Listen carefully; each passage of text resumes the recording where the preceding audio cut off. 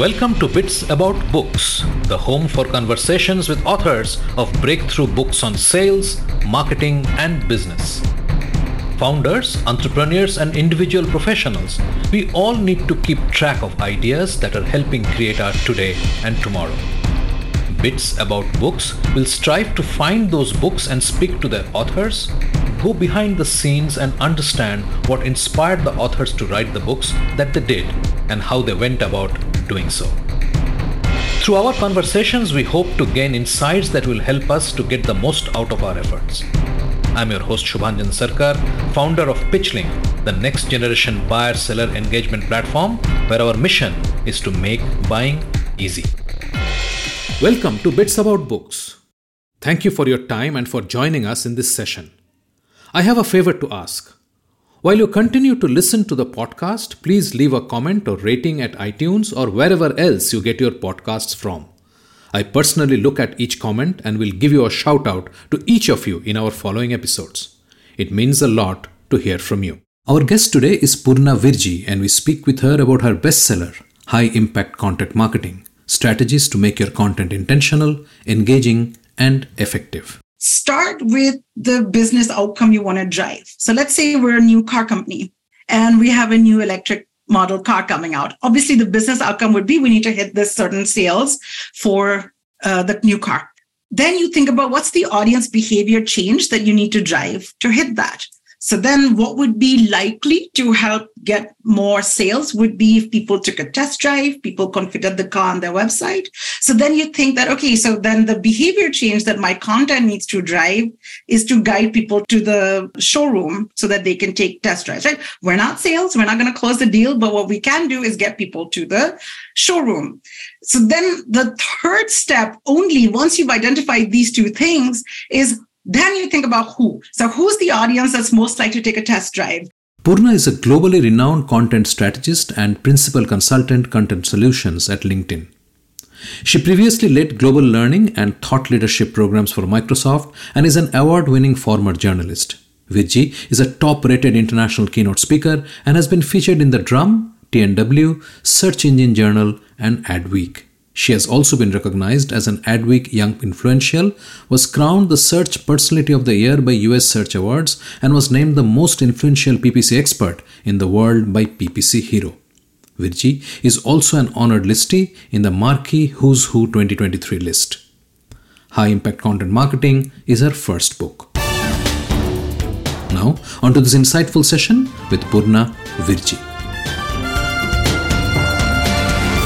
Purna, welcome to Bits About Books. I'm so glad that we could have you on the show, and I think with content being so critical and so many varieties of advices floating around in your platform, which is LinkedIn, it may be very difficult for people to actually figure out what they need to do. And I think books like these can make a seminal sort of contribution to people who are seriously looking at content and creating those. So thank you for coming on the show and writing such an important book. Shubhanjan, thank you for having me on the show. I'm thrilled to be on Bits About Books. Thank you. So as we discussed prior to this recording, we will actually first explore what made you write one more book about content. Well, there's a couple of reasons. The first one was I got really lucky where I was sitting one day, going about my day-to-day work when this little email pings into my inbox from a kind gentleman called Stephen Dunnell from Kogan Page, my publisher, and says, Purna, I've seen you speak at a lot of different events. I really like your work. Have you considered writing a book? And if so, would you like to write a book about content marketing aimed at practitioners? And an offer like that is so rare. You just have to say yes. And it was really perfect timing because we'd seen all of these changes that were coming up in the industry. I was at Microsoft before I was at LinkedIn. And, even 5 years ago, I would be talking about the impact that AI would have in empowering people to do more, right? Giving us these superpowers that we, would love to have. And so in doing that, this was the perfect time. Plus, in the last decade, I've worked with customers all over the world, marketers, advertisers, different disciplines. And you would think that the questions that they would have would be very different, but they're really not. They're all really, really common. It's the questions I was hearing was so much of the same. I was like, well, I have learned a lot of this through many mistakes, through many successes, through many mentors, and through many, I'm a learn-it-all. So I read and I'm constantly learning. So I'm like, let me add some value and put that out there. So really, that's where the whole book was born. Fantastic. So, okay, it's indeed rare where a publisher reaches out and asks you to write a book, especially because so many books today are self-published, so people don't want to go through that process. But I think that's a great validation when a publisher of this stature comes and asks you to write. So how long back was this, Purna? So then they originally reached out to me at the end of 2021, like, do you want to write that? And I said yes. And then I ended up signing everything and all of that going just in early months of 2022. And so then I ended up spending a lot of 2022 researching, writing, getting organized, getting COVID, and then not doing anything for a month and then going back. Okay. So I presume when he actually reached out, you have already now started forming some ideas about what the book could be and what it should look like, how it can be differentiated from the wisdom that is already out there. So what was your process? What did you start actually when you had, okay, oh my God, this is a great offer, I'm going to take it. What happened next? So the big thing was, he said, well, write out a proposal for the book. And that was more so everyone would be on the same page. They know how to get going. And so my first step was, well, I read a lot of books. I know what I like. I know what stands out to me. I know I've also spent many years working in learning and development. So I know adult learning principles. I know how to craft messages that can reach people in the right way.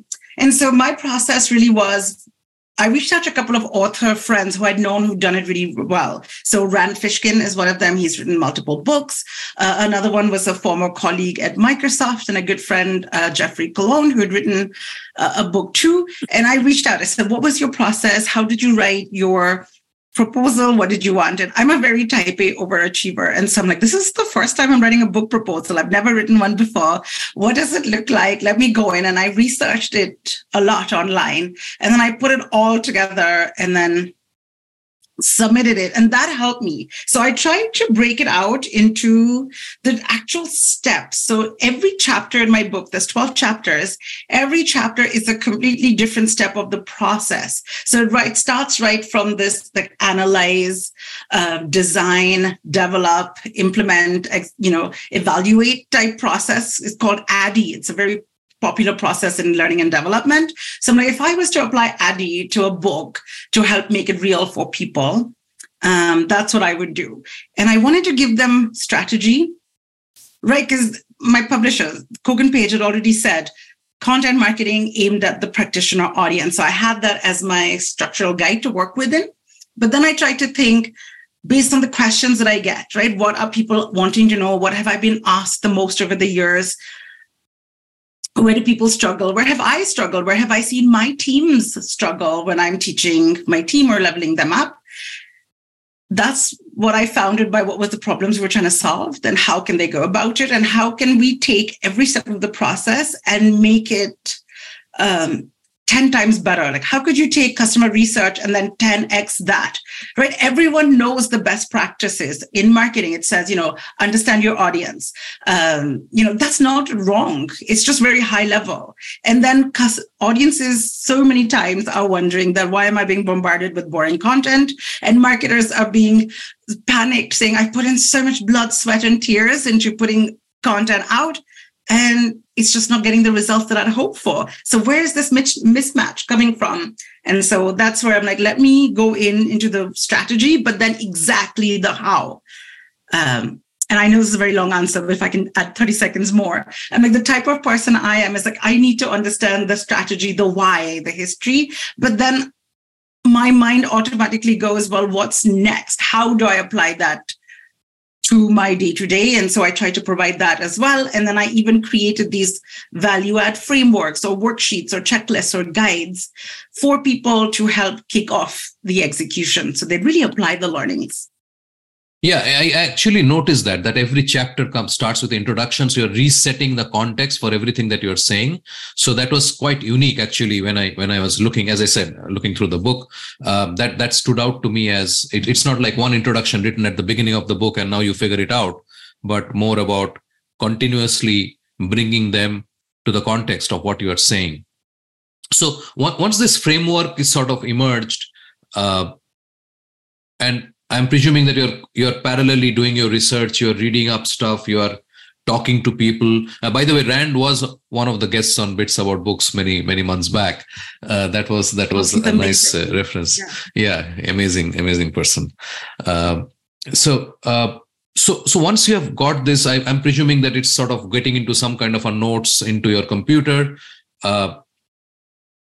Were you writing like every day or were you writing in the weekends? What was your writing process? What I ended up doing, honestly, my first couple of weeks was abject panic, Subhanjan. Like, I will not lie to you. I'm like, okay, I have a book deal. I have a greenlit. My managers at work could not be more supportive and encouraging. And then the reality sets in that, oh my God, I have to write a whole book. And then they had contracted me for 80,000 words. I'm like, 80,000 words seems impossible. Like, how will I do it? And so I spent the first 2 weeks in abject panic. Then I said, how do I overcome abject panic? I learn it all. So I learn is my default mode. So I reached out to Rand, to a couple of my other author friends. And I go, what was your process? What did you do? And I read a bunch. And then I realized, like, I'm just putting unnecessary pressure on myself for no reason. Like, you learn good things. Like, something Rand had told me was, Purna, it takes you 3 chapters on average to find your voice, to get into your voice. And that's okay. And so then you can go back and you can edit. And then just hearing that you can go back and edit sort of took the pressure off. And I said, I'm going to approach it the way that I approach life. Like, I've been a program manager for many, many years. And I was like, I'm going to apply all of those skills to it. So I created project management guides for my book. So the first step was, I said, let me put it in a shared Excel document that I can share with my publisher. Because the one thing I don't want is those pressure. Like, where are you? What are you doing? Let them know where I am. Communication is key. So I broke up every chapter. And then I gave myself a word count budget. So I'm like, well, how much do I think I will talk about measurement versus how much do I think I'll talk about audience research? And what will it look like? And that sort of helped me give me a framework. And so I said, let me create all of my project management documents. So I have this is the chapter, this is the current estimated word count, where I'm progressing till now. What status has it been? Have I edited it? Is it draft one? Is it, back and forth? And that was really helpful for me. And then the other really good lesson that I learned from some author buddies is that you don't have to start at the beginning. You can just start at whichever chapter speaks to you the most. And so that's what I started doing. I think I wrote I don't think I've told anyone this, but I think I wrote chapter 4 first, and then I got bounced around. That I wrote about brainstorming, and then I went back to another one. But I knew I had all the pieces in my head, but getting it out there. The third step I did was, let me set up who I want to interview. The great thing about working in digital marketing is that this is one of the most warm, generous, supportive communities ever. And so there was not one person who said no. I made a list of, I think, 60 or 75 people. I'm like, who do I think will be really brilliant for each chapter? Or, who's the best person I can talk to for, UX? And then I reach out to a friend. I'm like, do you know anyone? And they'd connect me. And so then I got all my pieces, and I realized, setting up my interviews was super helpful because it was something consistent. So I tried to set up 1 or 2 interviews a week. And that was enough because it would give me ideas to buzz around, give me motivation to write. And then I'd do that. So I don't know if I've gone on too long with your answer, but hopefully that gives you a little bit hint inside. Absolutely. I mean, this sounds fascinating, especially you're trying to manage and allocating the words to chapters. I think that gives the insight into how you're you are thinking and looking at it as a project, and your project manager persona sort of came into this. I'm very equally right-brained and left-brained, right? So I'm like super creative, but I also like a little bit of structure so that my creativity has free reign. Because otherwise, what will happen if there's too many possibilities for me, then I'll just spin in 100 directions. So I'm like, okay, I got to give myself a little structure, like put a little fence, and then I can push the walls. And of course, there was some where I'm like, oh no, brainstorming is getting a little longer as a chapter. So maybe what I can do, I can make the intro chapter shorter, because anyway, people don't want so much time on the intro, and going back and forth. And my publishers, they were very supportive. So if I had a question about, hey, will you just look at this? Is this interesting? Is this appealing to your readership? And they were just so encouraging the whole time. They're like, nope, this is spot on. Don't worry. Like, this is great. And I really enjoyed the process. I love learning, and to teach is to learn twice. And so I knew that to get to write this and, go deeper into research, plus it clarifies some of your thoughts, right? You may say something and then you're like, wait, when you have to put it down on print, you're like, I know we just say this and it's a general assumption, but what is it really? And then to go below the surface each time was harder work, but it was so rewarding and fulfilling. And I feel I'm a much better marketer for having written this. Absolutely. And I think your background in learning development plays a role, which is why so many diagrams are there. And I'm sure, working on a diagram itself clarifies so many thoughts, because you're really trying to assimilate a complex thing into something which you can represent in a chart or whatever.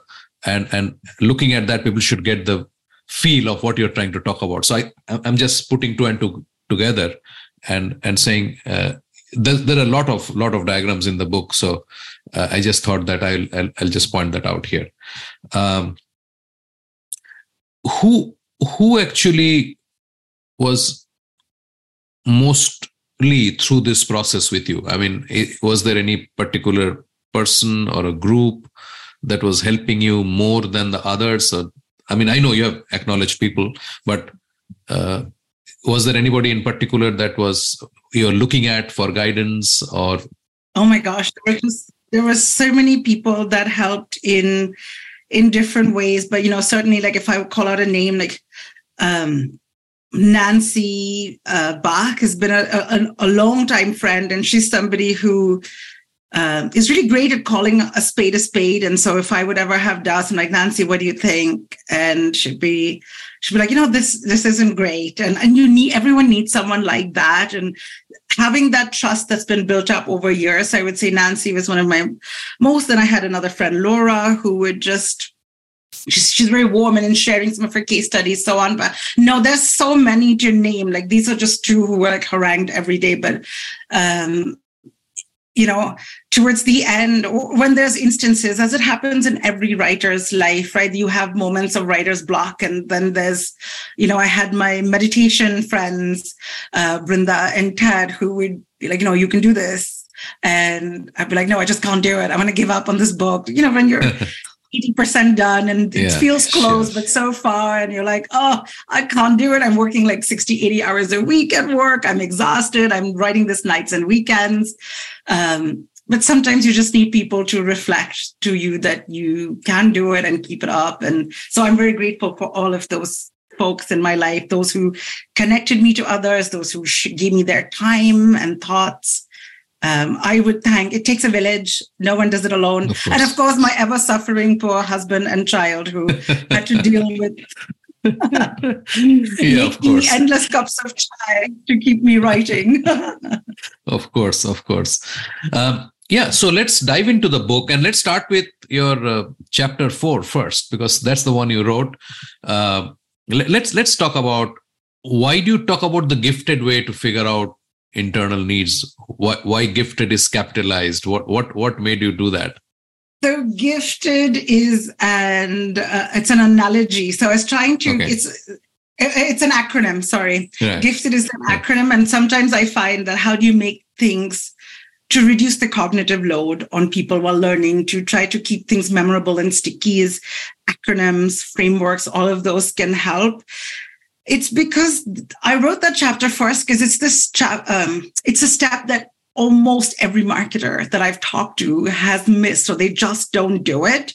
Because the whole classical advice is it all starts with your customer. Yes, it's not wrong, but how do you know what to ask your customer about? How do you know what area of research to dig in with your customer? It's not just anything and everything. It has to be prioritized at the end of the day by what will add value to your business. And so I say, even before you start reaching out to customers, start by reaching out to internal stakeholders, right? Sales and marketing alignment is genuinely real. Like, all the biggest successes I've had in my career have come from working extremely closely from sellers, from observing their tactics, from understanding what's going to move the needle for them, the objections customers have. And so at the end of the day, our job as marketers is not just to educate and entertain, right? Content marketing, like any form of marketing, needs to show revenue impact, whether you're a nonprofit or not, right? Business, unfortunately, the reality is that it just needs money and growth in order to just stay viable. And if we think about it, every business can have multiple different offerings. Each can have a different revenue impact on the business. So if you've got 2 offerings, right? Let's say, I'm going to completely make things up, but let's say you've got a video version and then you've got your Spotify audio only version of your podcast.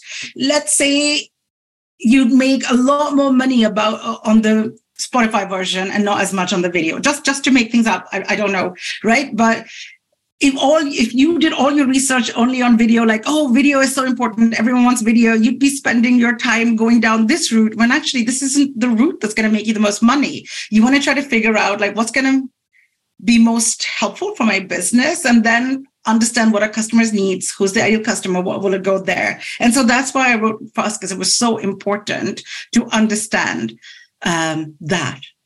Yeah. So let's dive in a bit into the chapter itself, and let's sort of break down the acronym and elaborate on the steps that you talk about in finding the context. So if we start with gifted, so gifted is really get clear on your goal. What are you trying to achieve? Like, what's the outcome that you want to get? What's the time period that you're looking at? Is there a particular area that you want to dive in? Try to understand that. And maybe you've been given a goal, or you've set yourself a goal to grow a certain channel or a platform certain way. Like, so why is that? What's the, how specific can you get? Then go and identify the key people to interview. Start with sales. So often as marketers, we just live in different worlds and don't talk to each other, but we are 2 halves of the same coin, right? We can help generate and grease the wheels for sales, and then sales can go in and capture and close. One doesn't exist without the other. You need both. And so identify the right salespeople. And I try to say work with different levels, like talk to some sales managers, talk to some individual contributors who talk to customers all the time, but then don't just stop there. Like, talk to other teams as well, talk to other marketing folks. Maybe a product marketing person is creating some content that could be helpful for you. And then once you identify who you want to interview, and it doesn't have to be that many people, about like 7 or 8 across your company could give you a really good sense. And then finalize your interview methods, which is, so often people are like, oh, just send them a survey, but that's not enough. So a 30-minute phone call can often give you a lot more information than you would have thought of. So I'll go into different options, the pros and cons for each, and then I'll give you even the sample questions to ask. And then you can just evaluate all of your responses and then draw out all of your conclusions. And how do you unearth the conclusions and the common threads and put that together? So it's a very simple process. It's something I do every 6 months at LinkedIn. I used to do it at Microsoft as well. And it is honestly the biggest thing that has helped me have a lot of success at LinkedIn in my role. I credit it really just to taking a few hours, like 6 to 8 hours, or heck, sometimes when I was new, I talked to a whole bunch more people. And that helped me get so far, like 15, 20 hours invested in interviews can build you lifelong relationships. It can give you the right starting points. You won't waste time going in different tangents when you can just find the road that's most likely to get you success. And plus, it just helps you internally build your own brand and be seen as a good partner in a large matrix corporation or a small SMB. Yeah, I totally get it, because I think what you touched upon in terms of the dysfunction between marketing and sales is real, and we don't talk often enough about that. And maybe we should have a chat about that some other day on a separate note. Yeah. And also what you're saying makes so much sense, because not only we don't talk to our own colleagues and find out what their priorities are, people who are our primary customer as marketing folks, right? The sales folks are our primary customers in some way, because whatever we are doing is supposed to deliver outcome for them. We don't even talk to our customers. So it's a very reflective, it's a very similar behavior. If you think about it and you talk to your sales folks, you see, we don't even want to talk to our customers enough, but we want to tell them, we want to qualify them, and we want to tell them what is good for them. I mean, you see the problem? It is, isn't it? And that's what I say. If you can only remember one thing from anything that I ever say, is that make this one shift. It's not what do we want to say, it's what do your audience want or need to hear. And just flip that perspective and you'll be on a much better path for success. Absolutely. And what you pointed out just before, that you still need to have a lens, whether this actually makes sense to you or not. That lens has to be there, which is we can't just go all out and then you figure out, I did a lot of things for my customers, but it really didn't help my business. That's not really going to help anybody, right? So that lens is very important, but that can't be the only lens. That's the problem. So we are unable to sort of blend the two lenses. We are not even able to go binary. We are like, okay, either this or that. So that I guess is a reflective thing, because it's reflecting in it's manifesting in multiple areas of business. It's time for a short break. Stay with us. After the break. And so then I said, well, at the current rate of change, like what makes you think you can even guess what's going to come 5 years from now? Things could be completely different. But then I say, if you want to future-proof yourself, focus on what doesn't change. And what doesn't change at the end of the day is who we are as humans, right? Our motivations, our very human behaviors haven't changed since the time that we were cave people roaming the planet, right? What has changed certainly is how we communicate, and, trust is more important than before. And those are minor. But if you want to appeal to people, because at the end of the day, people relate to people want to talk to people will buy from people. You are listening to a Business Podcast Network original. Podcasting is the fastest growing content marketing opportunity, which is untapped. We can help you craft your audio strategy and help leverage the wide reach and easy streaming capability that the smartphone penetration provides. It is easy, it is powerful and personal. Talk to us to find out how podcasting can help you build your brand and reach out to your targets like never before. Write to us at bpn@bizcast.in. That is bpn@bizcast.in. Business Podcast Network. Podcasts end to end. Welcome back. I'm Shubhanjan Sarkar, your host for Bits About Books and founder of PitchLink, the buyer-seller engagement platform. Let's dive right back into the episode where we left it. Let's talk about why it's important, what people are doing, what you see today, what people are doing, what people are possibly not paying attention to. I don't want to say what people are doing wrong. I'm sure you can sort of talk a lot about that, and I'm happy if you talk about that. But my question is that why reinvent, and how do you future-proof? Can you really future-proof? Yes, you can really future-proof. And I know it sounds so bizarre to say, right? Like we're living in this world where things are changing every second. And marketers sometimes put so much pressure on themselves on like, I need to keep up with this latest tool. And then I'll ask them, okay, 5 years ago, could you have predicted what we have now? And most people are like, no, not with any great accuracy, right? Like, who knew TikTok would come and take the world by storm? Who knew that AI would come ChatGPT? Like maybe 5 years ago, maybe a fraction of people knew, but most didn't. And so then I said, well, at the current rate of change, like what makes you think you can even guess what's going to come 5 years from now? Things could be completely different. But then I say, if you want to future-proof yourself, focus on what doesn't change. And what doesn't change at the end of the day is who we are as humans, right? Our motivations, our very human behaviors haven't changed since the time that we were cave people roaming the planet, right? What has changed certainly is how we communicate, and, trust is more important than before. And those are minor. But if you want to appeal to people, because at the end of the day, people relate to people want to talk to people will buy from people, right? And rather than spending time investing in new technologies only to game the algorithms or just churn out even more because, sales said we need more content, we're not getting enough leads, create more content.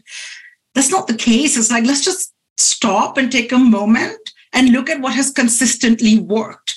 Right. Let me give you an example of human behavior. When I was a kid, now, let's say now I'm waiting at a doctor's office. You've got 30 minutes to wait before going in. What are we going to do? We're going to pull up social media and like browse and pass time. As a kid, Saturday morning, I'd get up. What would I do to pass the time? I'd watch cartoons, right? That was the thrill of being a kid to pass time.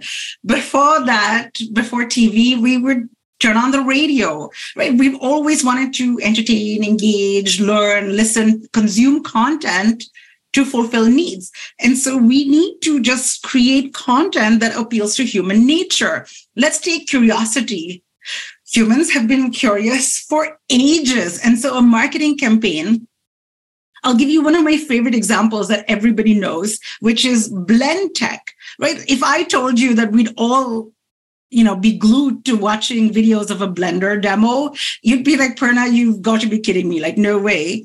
But they found a way to appeal to curiosity, to appeal to people's interest and say, like, see what happens when a glow stick blends, or will an iPhone blend, right? They use curiosity to type into that. And so when I say long-lasting future-proof tactics, just delve into the humans, what's going to take to engage them, to appeal to them, to connect with them. That's not going to change. Yeah, makes sense. Totally. So that also sort of provides the long-term context, right? In terms of what you can focus on the long term, and these are not really specific to a company, correct? So anybody can sort of adapt and adopt these ideas. Absolutely, it's transferable skills. Once you understand the framework and the methodology. Today, you could work B2B, B2C, government, federal, and you could still apply a lot of the same framework and applications, and regardless of size of company as well. Right. What do you see? I mean, coming back a little bit general, what do you see are people doing right, and what do you think people should actually stop doing when they're trying to build content? Because I think there is no debate that content is a differentiator. There is no debate that you have to allow people to find you in the business context I'm talking. And if you have to, I mean, this is the same whole inbound idea, right? So people will find what they want to, and once they find that, they can find you, and so on. What is it do you think needs reinforcement, and what are the things that people should actually stop thinking too much about? For instance, post on Tuesday before between 8 and 9 kind of stuff, because so much of that is out there, and so many carousels, as you know, are out there. It is. I would say one area to really double down on more is to really show the how you connect the dots from what you're trying to do with your content back to the business goals. And that's been one of the reasons that have kept content marketers from really having that big seat at the table. They're either like, oh, part of the SEO team somewhere in the corner, or like, oh, that girl who posts on social media, or, content just has been this awkward place in many companies, not in all, right? Some companies do a great job of infusing it in, but increasingly we're seeing that people are, just as you said, that they're realizing the value of content as a differentiator, as a way to stand out, as a way, especially in B2B with super long sales cycles, getting even longer now with economic uncertainty. It's a way to stand out, remain top of mind, build those memory structures. So, but tying it back is for content to really have the wings and the buy-in to do what it can really well, rather than being this order taker. Sales says we need a case study, go create a case study. Or, sales is saying sales are down, go create 5 more pieces of content, or just go create a white paper for lead gen.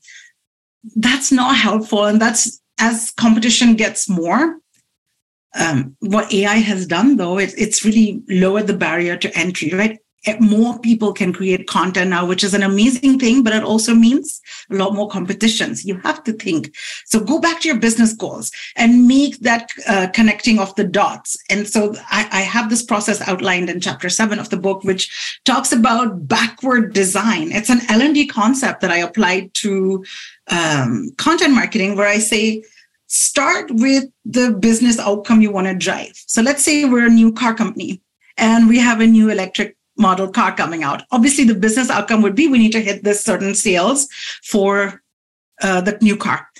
Then you think about what's the audience behavior change that you need to drive to hit that. So then what would be likely to help get more sales would be if people took a test drive, people configured the car on their website. So then you think that, okay, so then the behavior change that my content needs to drive is to guide people to the showroom so that they can take test drives, right? We're not sales, we're not going to close the deal, but what we can do is get people to the showroom. So then the third step, only once you've identified these two things, is then you think about who. So who's the audience that's most likely to take a test drive? What do they look like? What do they tend to believe in? What are different ways I could appeal to them? And then you start thinking about what your content should say. And then you're not focusing just on like those vanity metrics like reach, etc., which are helpful. But now you can show your boss that, we're going to go and get these additional showroom visits that can have based on your existing conversion rates, etc. So that's one thing I would say do more. Very interesting. I will sort of, from chapter 7, I'll go back to chapter 6, where you talk about decoding your competitive landscape, because that's important to understand, again, because you want to differentiate. If you want to differentiate, you cannot be doing Me Too content. Very interestingly, one of the articles or advice columns or whatever, posts I read by, I don't know, name the person, but the advice was, go and check out what are the best performing blogs of your competitor, and you write on the same topic, because people are already looking at it and so on. So I just wanted to throw that out there so that you understand what kind of environment most people who are not fully conversant with content marketing, and see, content marketing comes after you create the content. And what we are saying is that unless you are clear about your marketing goals, you will not know what to create. That's exactly what we are talking about, right? It's not the other way around, that I create a content and then I figure out how to market it. It is not that. Exactly. So let's put the effort first. I figure out what's going to move the needle for me, then figure out what do my customers really want. And then the competitor analysis helps you position it in such a way that you stand out. So it's really like 3 very logical steps that more people should do. And then whatever they create will be set up for more success. So yeah, it's such a common misbelief that says that just copy the competitors. And there's one of my favorite quotes that I put in the book. It's from a conversion rate specialist called Pep Laya. And he's like, don't copy your competitors. They're just as clueless as you are. Or my other friend, Jeff Sauer, who runs Data Driven University, his quote is, he uses the hockey analogy where he says, like, trying to keep up with your competitors is trying to chase or trying to catch up to where the puck was, but they've moved on. right? And so you're always going to be a step behind. And what works for them might not work for you. So my whole goal of competitor analysis is just to figure out how you can position yourself differently. And so you know who your competitors are and how you can stand out meaningfully against them. Because if we're honest, like so many products or offerings today, they're just as good as the competitor, right? Or sometimes there's no meaningful differentiation, which is a good thing and a bad thing. But then what do you do if you're that company is how do you find the difference? Like, I love what you do, where you ask, like, let's talk about your writing process. That's so different than from any other podcast that people do. And you dive into a little bit more of the behind the scenes and not just the content of the book, which is such a meaningful differentiator, right? And so do that. I can't tell you how many times I've had this. People come to me like, Purna, we invested like 50, 60, like some really unfortunate sum of money into a research or a white paper. And then they're like, but it did nothing for us. And I'm like, I know, but let's just look at white papers on this topic. I can do a quick search, or I can do a quick search on LinkedIn or Twitter or Google or Bing. And there will be like dozens and dozens and dozens of ones just the same. So I'm like, why did you do that? Whereas what makes Edelman Trust Barometer report stand out so much against the audience that everyone wants to go read it every single year? It's built their brand as being the experts on trust. Figure out the gap that's missing, or a different way or different spin, and you'll be, especially if you tie it back to what your customers need or want, it's a surefire recipe for success. Before we move on, I just want to dive a little more into this. See, like you mentioned, I mean, most of us are selling Me Too products, right? I mean, very rare that we are doing something so unique that nobody else is doing. I mean, we can take some examples of what those unique things are, but there'll be a few across time. So most of us are in a scenario where we are doing a Me Too product with some differentiators here and there. How do you actually, so, I mean, I'm doing an AI chatbot, for example, which is what 1 million people are doing. I do one more. How do I actually, is it possible to differentiate in a scenario like this? It is. It can also be, well, there's two steps to this, right? One is, does your product need to do something drastically different? And that answer may be yes, no, whatever, but your target audience can answer that better. But let's say you have something that is not different. So like my book, for example, certainly I am probably the 100th plus content marketing book that exists. So then it's a question that I grappled with as well. And I said, well, I can make my product, quote unquote, my book different by adding in. So I even made it a deliberate point at the back content where I wrote like, what makes the book unique is how. And so I made sure I emphasized that. So that was one. But two, it's also how you position it in your marketing. Talk about it differently.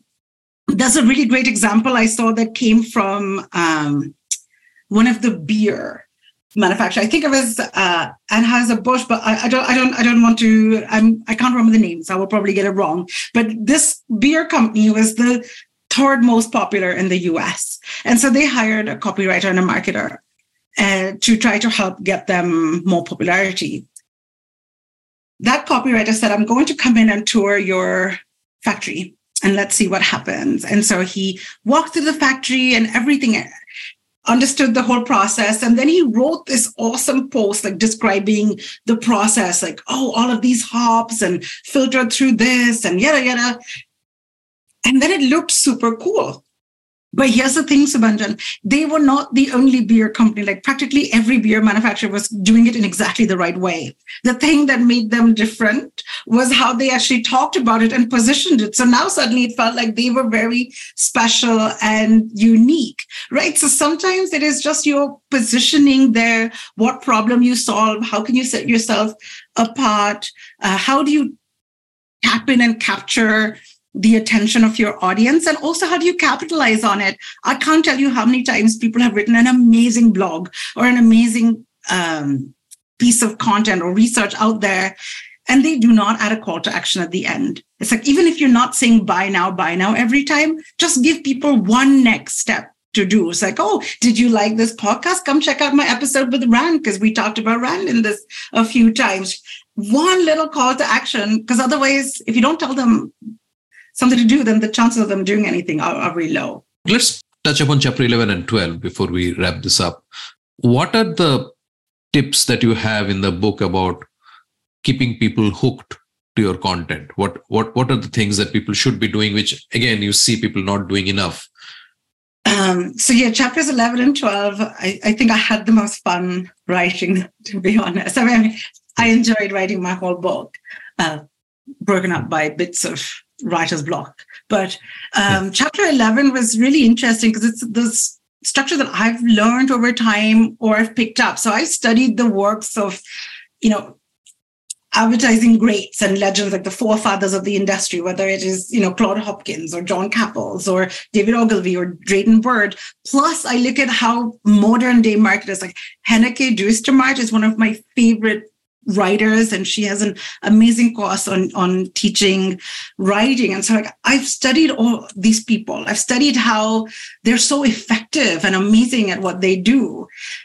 And I've been able to test and ideate over the last 10, 15 years based on all of their advice. And so I realized that great content needs a little structure, or perhaps that's just me. But if you watch any Hollywood movie, let's say you watch a rom-com, it's the same formula. Hollywood, Bollywood, like any movie industry, usually rom-coms follow a formula or a structure wherein you see them living their lives, you see that they're missing something, then you have the meet cute, then it's all these romantic swoony scenes, then there's some strife and they break up, and then there's the reunion, or if it's a sad story, then it's like the tragic ending, right? Yeah. It's the same, but you still watch it, whether it's When Harry Met Sally or some new one, or, Dilwale Dulhaniya Le Jayenge, whatever the movie is, you'll still watch it because it's engaging and different and it feels unique.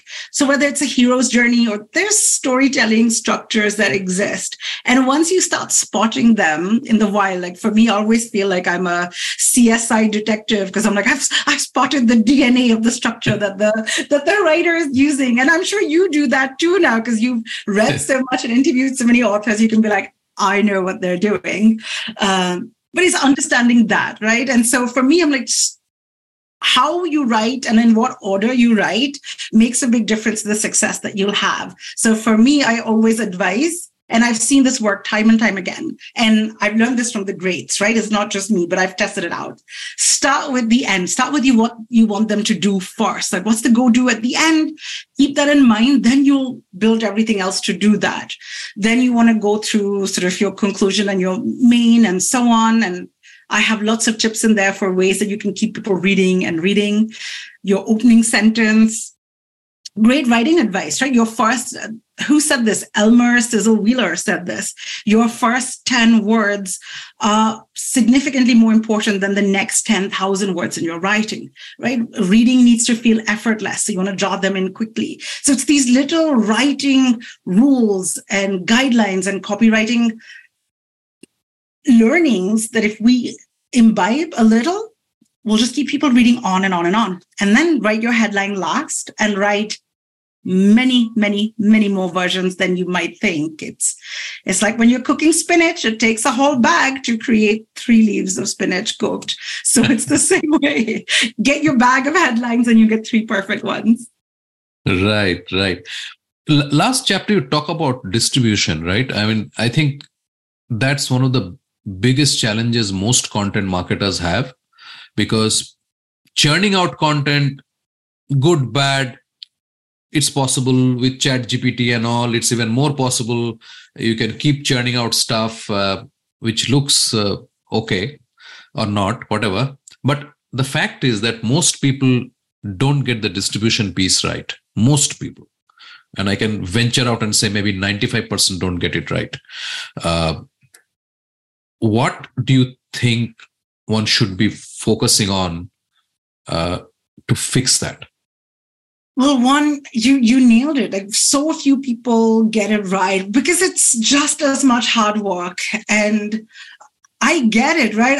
I wrote the book. I'm like, can I just go take my 2-week vacation now and do nothing? And I'm like, nope, now you got to go and like promote the book and market it. I'm like, oh my gosh, that's right. So or with any piece of content, you want to think like, if I'm putting in this much time for distribution, I need to have a proportionate amount of time to get it into the hands of people, because otherwise you're just letting your own hard work down. You put in so much blood, sweat, tears, hope, effort into this, put it out there. And sometimes people go wrong because they think that I have to be everywhere. And that's not the case, because what happens if you try to be on every platform or every channel is you can do it for a little while, but then you just start getting resentful and then you just stop. And then it's like, this is too much work. I'm done. So like, start small, start with what you can keep up. Pick one platform or 2 platforms, whatever you can. Have a presence on the other one. Certainly like claim your account, claim your name. But my friend Lexi Mills, she says this. She said that if you are a toe fungus cream, there's no expectation for you to have the world's most visually compelling TikTok or Instagram account, because that's just not the right fit for that product. But just be there, have a presence, and guide people to maybe YouTube or LinkedIn or some other channel that you are, and claim it. And then just focus on 2 or 3 that you can and double down. How do you pick those 2 or 3? Where your audiences are, but also how they use their time on that platform too.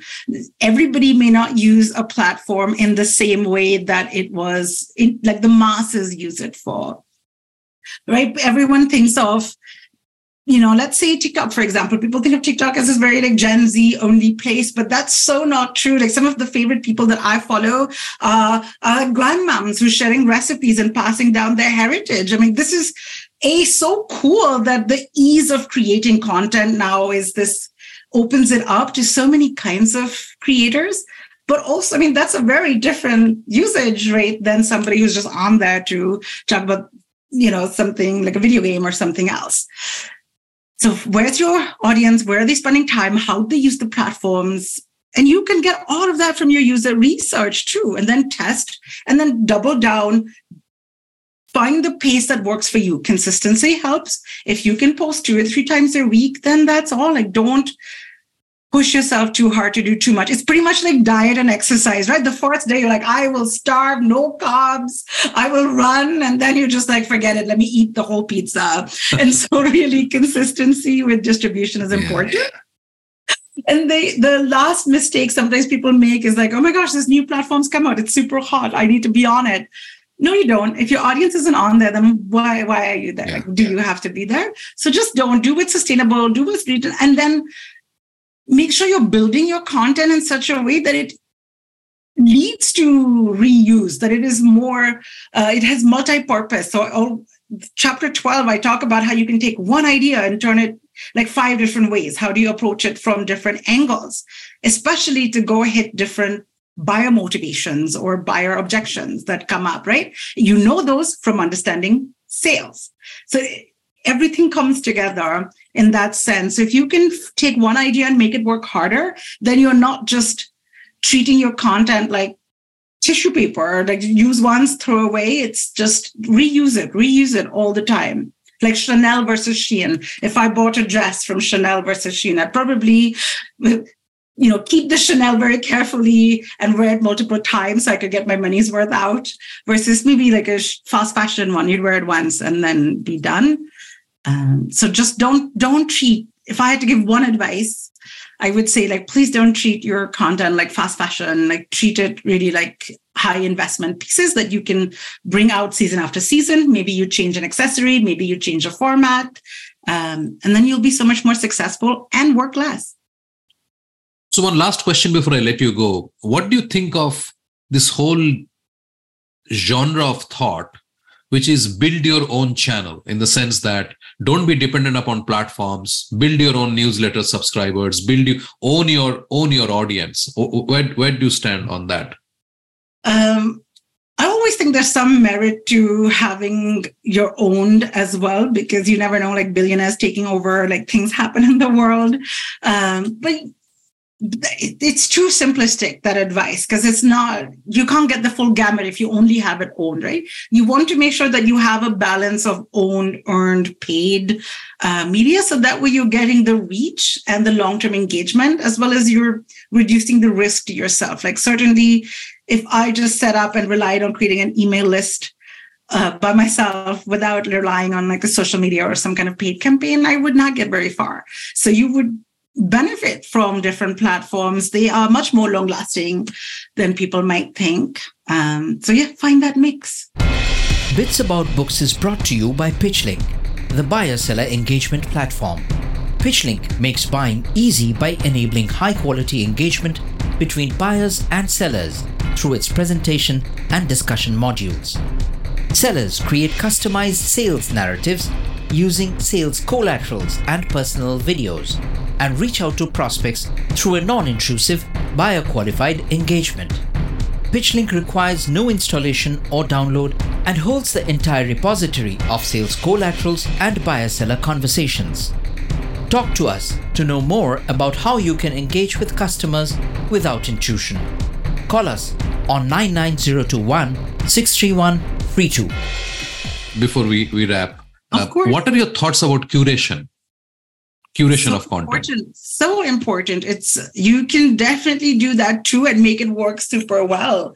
You don't always have to create it. I compare it in the book to, you can own the art museum, right? So I live in Philadelphia. We have the beautiful Philadelphia Art Museum with the rocky steps. Think about it like that. If I'm the museum, I don't have to paint every painting in there or sculpt every sculpture in there. I just have to use my discernment to pick the right ones, the right exhibits, the right galleries. And so if you can mix in creation and curation, you'll do really well. Let's think about a more practical example of that. Oprah's favorite things, or Oprah's gift guide. Right? People look forward to it every single year because they want to do that too. You can build your brand and your name by curating as well. Even if you just sometimes content can be as simple as a thoughtful comment on a social media post, right? Add your perspective. If you want to share somebody else's post as well, don't just hit repost. If you can, take a minute to add your perspective. Like, hey, I really like this article, like this stood out to me in this article, like something like that. So you put your little touch on there, and then that's incredibly valuable too. So absolutely, please do that. Repeat your old content, take your own content and put it in a different format. You could even create a video of, here are the 5 books that I read and here's what I like about each of it. That's curation as well to a certain form, but it's your original IP because you're putting it together and talking about it and your thoughts. Absolutely. Purna, thank you. Thank you so much. I really appreciate your time, and I really enjoyed it. And it's so many times you feel that you will actually revisit and have a longer chat, and that never happens. And that's such a loss. I wish that we catch up again and have an opportunity to chat again. I would really love that, genuinely. Like, hit me up anytime. We can have any chat. We can do virtual coffees, virtual chai, whatever you like. I'm always down for that. I can talk about content all day. So, Thank you, Purna. We have a fantastic lineup over the next couple of episodes with great conversations on breakthrough books. Subscribe in your favorite podcast app so you do not miss a single episode. Thanks for listening. Thank you for being with us today on Bits About Books, where we talk to authors about breakthrough books on sales, marketing, and business.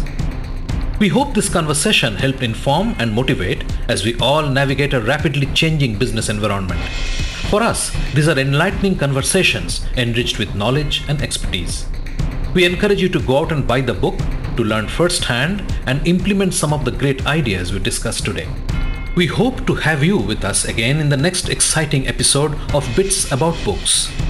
If you liked what you heard, subscribe to the show in your favorite podcast platforms like iTunes, Google Play, Spotify, or wherever else you get your podcast from, and give us a rating while you are at it.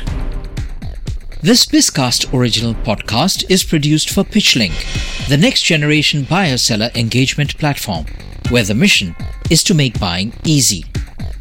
Hosted by Subhanjan Sarkar and produced by Rajiv Aditya. See you next time and have a wonderful day.